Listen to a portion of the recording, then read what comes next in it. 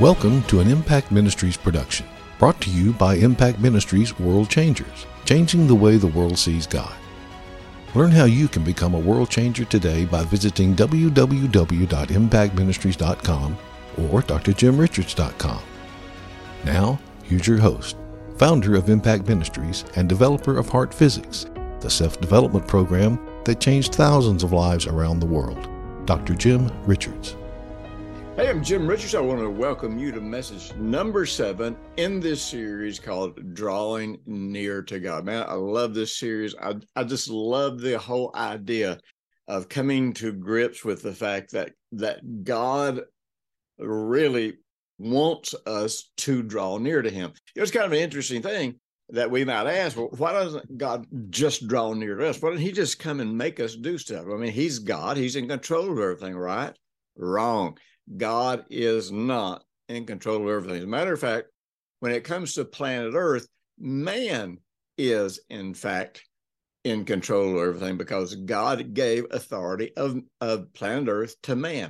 You know, read Mark, the parable in Mark chapter 12, and you'll come to understand that planet Earth was leased out, if you will. It was legally leased out to man. We are the delegated authorities of God here. He owns planet Earth, but until Jesus returns and establishes New Jerusalem here on planet Earth, and the real truth is we are in charge. The earth has not become what God wanted it to be necessarily. It has become what man wanted it to be. Now, I'm telling you, religious people will fight with you. Everybody thinks God's in charge. If God's in charge, then he is the most wicked being in all of creation. And really, that one doctrine that God is in control of everything has turned more people against God than anything else. As a matter of fact, the Satanists use that argument. Say, look, God's God. He's the creator. He's in control. And if he's in control, that means if there's wars, if there's pedophiles, if there's perverts, if there's murders, then evidently God wants them because he's in control of everything. No, that is not what the Bible says. The Bible's never said that. And I'll tell you, the moment you come to realize that you have authority because you're created in the likeness and image of God, everything about how you understand God, how you understand your role in planet Earth, and how you really can surrender yourself to God and allow him to use you to do phenomenal things here. But that's a series all by itself. But God, well, the reason I went into that is because you have to understand, not only is God not in control, but since God gave us authority, the truth is God will never violate our will. He draws us, he compels us, he speaks to us, he woos us. He does everything that he can do to inspire us to follow him, to trust him. He's given us all the information we would ever need to see how incredible he is. And the real question is, do we believe it or not? That's it. And if we don't believe it, then we consider him to be a liar. We reject his word, and we run away from God. So, you know, the Bible says, draw near to God, and he'll draw near to you. Now, you're not earning God drawing near to you. It's that when I draw near to God, I am indicating that I want this connection with God. You know, I'll tell you what, I just spent some time the last couple of weeks talking to a young lady. I'm so impressed with this young lady. And man, she came out of a lifetime of horrible sexual abuse. And the journey that God had to take her on was so phenomenal. And it was really interesting that she noticed that every time God gave her a new breakthrough and coming out of the pain of the past, she had this sense as if God was asking her permission. Now, most of us will never have a sense of it that literal, but I want you to understand something. God can't do anything in your life if you don't give him permission. And there's a lot of things that we say we want God to do, but we never give him permission to do it unless we want to know, are you going to do it my way? Are you going to do it the way my denomination believes it? Are you going to do it the way I read the Bible, the way I understand it? And so God is on this loving relationship journey with us where he never forces us, And the honest truth is, we draw near to him, he is going to meet us. He's going to be right there actually waiting on us to connect with us and draw near to us. Now, so this week, we're talking about, we're going to answer this question. Am I supposed to be afraid of God? Man, I'll tell you, I talked about this a couple of messages back. And if you haven't, you probably want to go back and listen to or watch all the videos on impactministries.com about this series. I'm getting great testimonies about this series. And, we start talking about the whole thing where religion uses fear to try to, as a manipulation to get people to serve God and to live supposedly godly lives. And I've talked at length about how that is not how we were designed. We are designed to respond to love. Faith works by love. In other words, you can trust. Faith is just trust. You trust the person that you believe loves you. And the more religion makes people afraid of God, the less people trust God. Therefore, the less people follow God, less people walk with God. And so, but I want you to understand something. One of the most unique thing about the language of God, which is the Hebrew language, the language of God, every word, every letter, of course, has its own definition in the Hebrew language. But every word in the Hebrew language and every letter in the Hebrew language has what you would call a light side and a dark side. And one of the things that we understand through the Hebrew language is that it's not the kind of language that you just learn it and everything has one fixed definition. Every word has one fixed definition. Every word, you come out with the same conclusion. Everybody reads it. Everybody gets the same definition. No, actually, the truth is many words in the Hebrew language will have, not only will they have several definitions, but there's always a place where you either go to the light side, which I call the life side, or you go to the dark side or the death and destruction side. And you will go to the light side or to the dark side based on your view of God. If you believe what God has said about himself from the book of Genesis, from creation, all the way through to him delivering us from the Antichrist, if you believe what he declares about himself, you will always understand and perceive God's word from the light side, and you'll always get life from the word of God. Let me read a couple of scriptures here. Let's just see if we've got a contradiction here, and let's see if maybe we can understand this light side, dark side concept. Man, a powerful scripture for me has helped me all of my life as a believer. In Romans chapter 5, verse 8, it says, God demonstrates his love or his own love toward us, in that while we were yet sinners, Christ died for us. Much more then, having been justified or declared righteous by his blood, we shall be saved from wrath. Now, to me, that is such an incredibly powerful scripture where it's saying, look, if God loved you enough that when you were a sinner, when you were wicked, when you were ungodly, he recovered you, he drew you out of that sin, how much more can you realize now that you have actually been delivered from wrath? In this series on Drawing Near, we're going to talk about the Passover. And according to when you're watching this series originally came out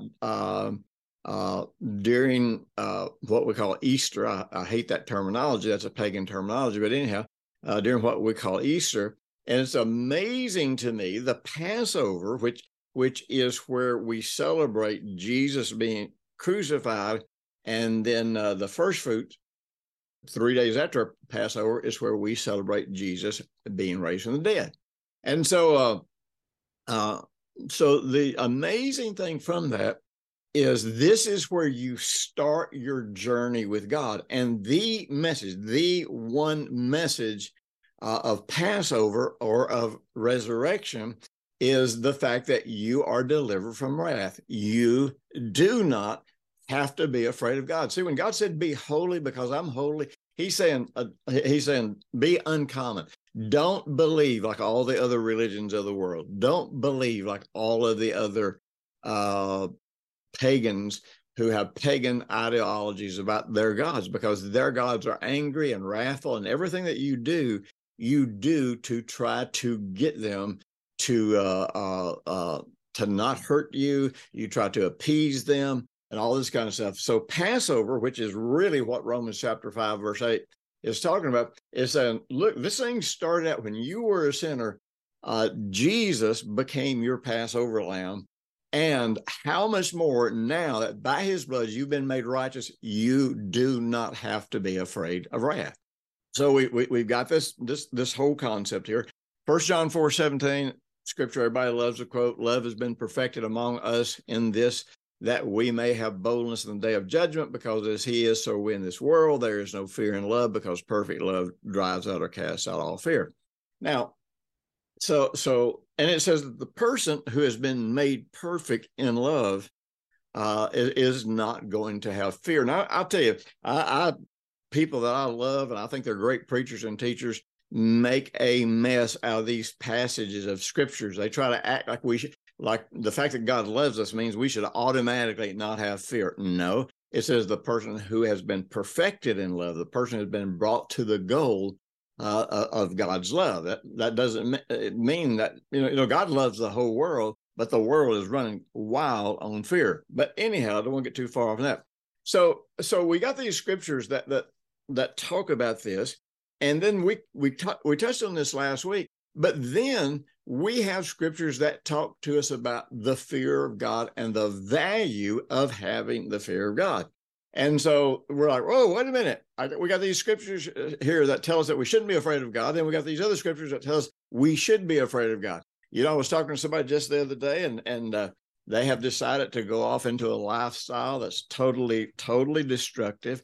And I'm not saying that God doesn't love them. I'm not saying they can't go to heaven. I'm not saying that Jesus didn't die for their sins, but I am saying their life is going to be a total torment, because you can't violate the principles of love and righteousness and actually ever have righteousness, peace, and joy. You're always, always, always going to be tormented. So one of the excuses one of these people I was talking to used was like, look, there's so many contradictions in the Bible. It's just full of holes. No, it's not. The problem is when you find something that appears to be a contradiction, and this is what so many groups do, is we never consider the possibility that maybe the contradiction is we don't understand it. No, we're going to blame God. We're going to assume we're smarter than God. We know the language better than he did. He is too stupid to say what he really means. And I got news for you. I've been studying the Bible over 50 years in the original language. I've never yet found a contradiction of any kind, not a scientific contradiction, not a biological contradiction, no contradiction whatsoever. So we learned, for example, last week we talked about the fact that there are at least there's 6 different sources of fear, but there's also 5 different kinds of fear that the Bible refers to. The Bible actually makes a reference to emotional fear, to intellectual anticipation of bad things happening, to a fear that will cause you to come into behavior modification, fear that will affect your religious worship. But then there's also the word fear can be a reference to having reverence, respect, adoration, and awe. And so the question is not always how do I interpret the word fear, or how do I interpret the concept of the fear of God? But the real question becomes, how do I see God? When you do translation work in the Hebrew language, I believe it, and I may get this number wrong, but I think the ancient Hebrew said there are 50 faces to the Torah, and what they were saying, there's at least 50 ways. I think it was 50. Could have been 70. I think it's 50 though. But there's at least 50 different ways you could actually interpret a Hebrew word or a Hebrew scripture, and all of them would probably be right. And then at the end of everything that you do, let's say you go through 49 different possibilities of what this scripture is saying to you, And my Hebrew teacher, Chaim Ben-Tor, which I tell you what, I studied Hebrew for years, got nothing out of it. And when I took a class from him, his promise in that class was that at the end of that class, you would be translating at a graduate level. And you know what?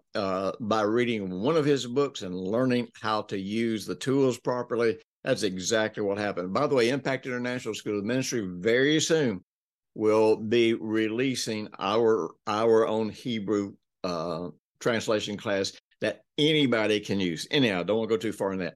So the ancient Hebrews said, after you go through all of these different possibilities of how a word could be translated, the very last thing you would do is you say, okay, in light of all of these things that I sense that God is saying, or that I'm seeing in this today, what is God saying to me?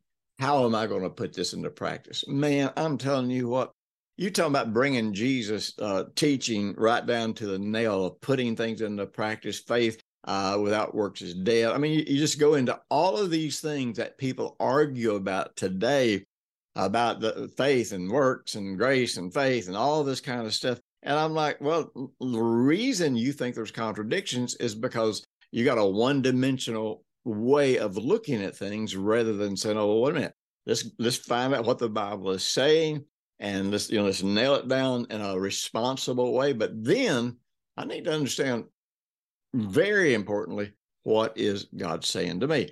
So we discovered last week that the whole concept or the whole phrase of the fear of the Lord, or the fear of God. And let me tell you, there's at least, I think, maybe 80, around 80 different times that the Bible uses the phrase, the fear of God, or the fear of the Lord.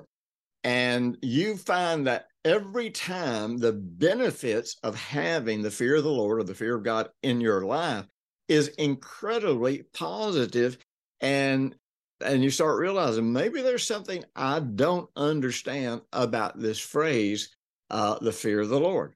So the word fear, like I say, if you look at the negative side of it, it can be a negative emotion. It can be negative intellectual thoughts. You can turn it into religious fear, where you go through religious performances, religious sacrifices, all these kinds of things. There's all these negative places that you can go. Or you can say, really, I just have incredible awe and respect. Many of you have heard me talk about my Uncle Bobby Good. I preached his funeral just a year or two ago. He was the man who had more influence on my life than anybody. And he was the man that actually had more influence on my life for God than anybody ever has. And what's interesting, he never talked to me about God one time, ever, ever, ever. But when I was a kid, I ran away from home and I went and lived with my aunt and uncle, Bobby and Dale Good, and they lived in Winchester, Tennessee, and so I just ran away from home and went over there, and they let me live with them, and I'm sure they contacted my mother. I didn't know where they did or where they didn't. I just knew that I needed to get away from home. Home was a dangerous place for me, and so prior to going to live with my Uncle Bobby, man, I had a foul mouth. I cussed. I got in fights. I stole stuff. I broke into places. I mean, I was just a little hellion on my way to the penitentiary. And so when I moved with my aunt and uncle, I so respected my uncle. There was not fear of him hurting me. There was not fear in any kind of negative sense of the way. I could not imagine destroying this relationship with this one person that I really, really, the only man in my life that I believe loved me. And this fear of God, or this fear of the Lord that the Bible talks about, that is such a healthy, positive thing. It's where you value your relationship with God so very, very much that you're not going to let anything run the risk of hurting that relationship. Now, a lot of people say, I can't hurt your relationship. You're in Jesus. and you've been made righteousness of God in Christ. So, and basically they're legalists and they just don't know it because it doesn't matter that you're in Christ as far as if the relationship is affecting you, if it's helping you. So many Christians, they prayed the sinner's prayer, they were serious about it, but it's not helping their life any because they're not experiencing it in their heart. It is not influencing their life. So their relationship with God never, ever, ever really becomes experiential. It never brings them to a place where it influences the way they think or where they manage their life. Of course, today, we got this horrible battle going on out here between, with people thinking that anything that has to do with responsibility or obedience is legalism. That's crazy to even think that. And we approach God, really, it's a form of Calvinism. God's in control of everything. So I live under grace, which means live any way I want to and don't have to worry about it. God's good, God's merciful, God's kind. And so, we take a lot of true facts, but we ignore what the Bible calls the whole counsel of God.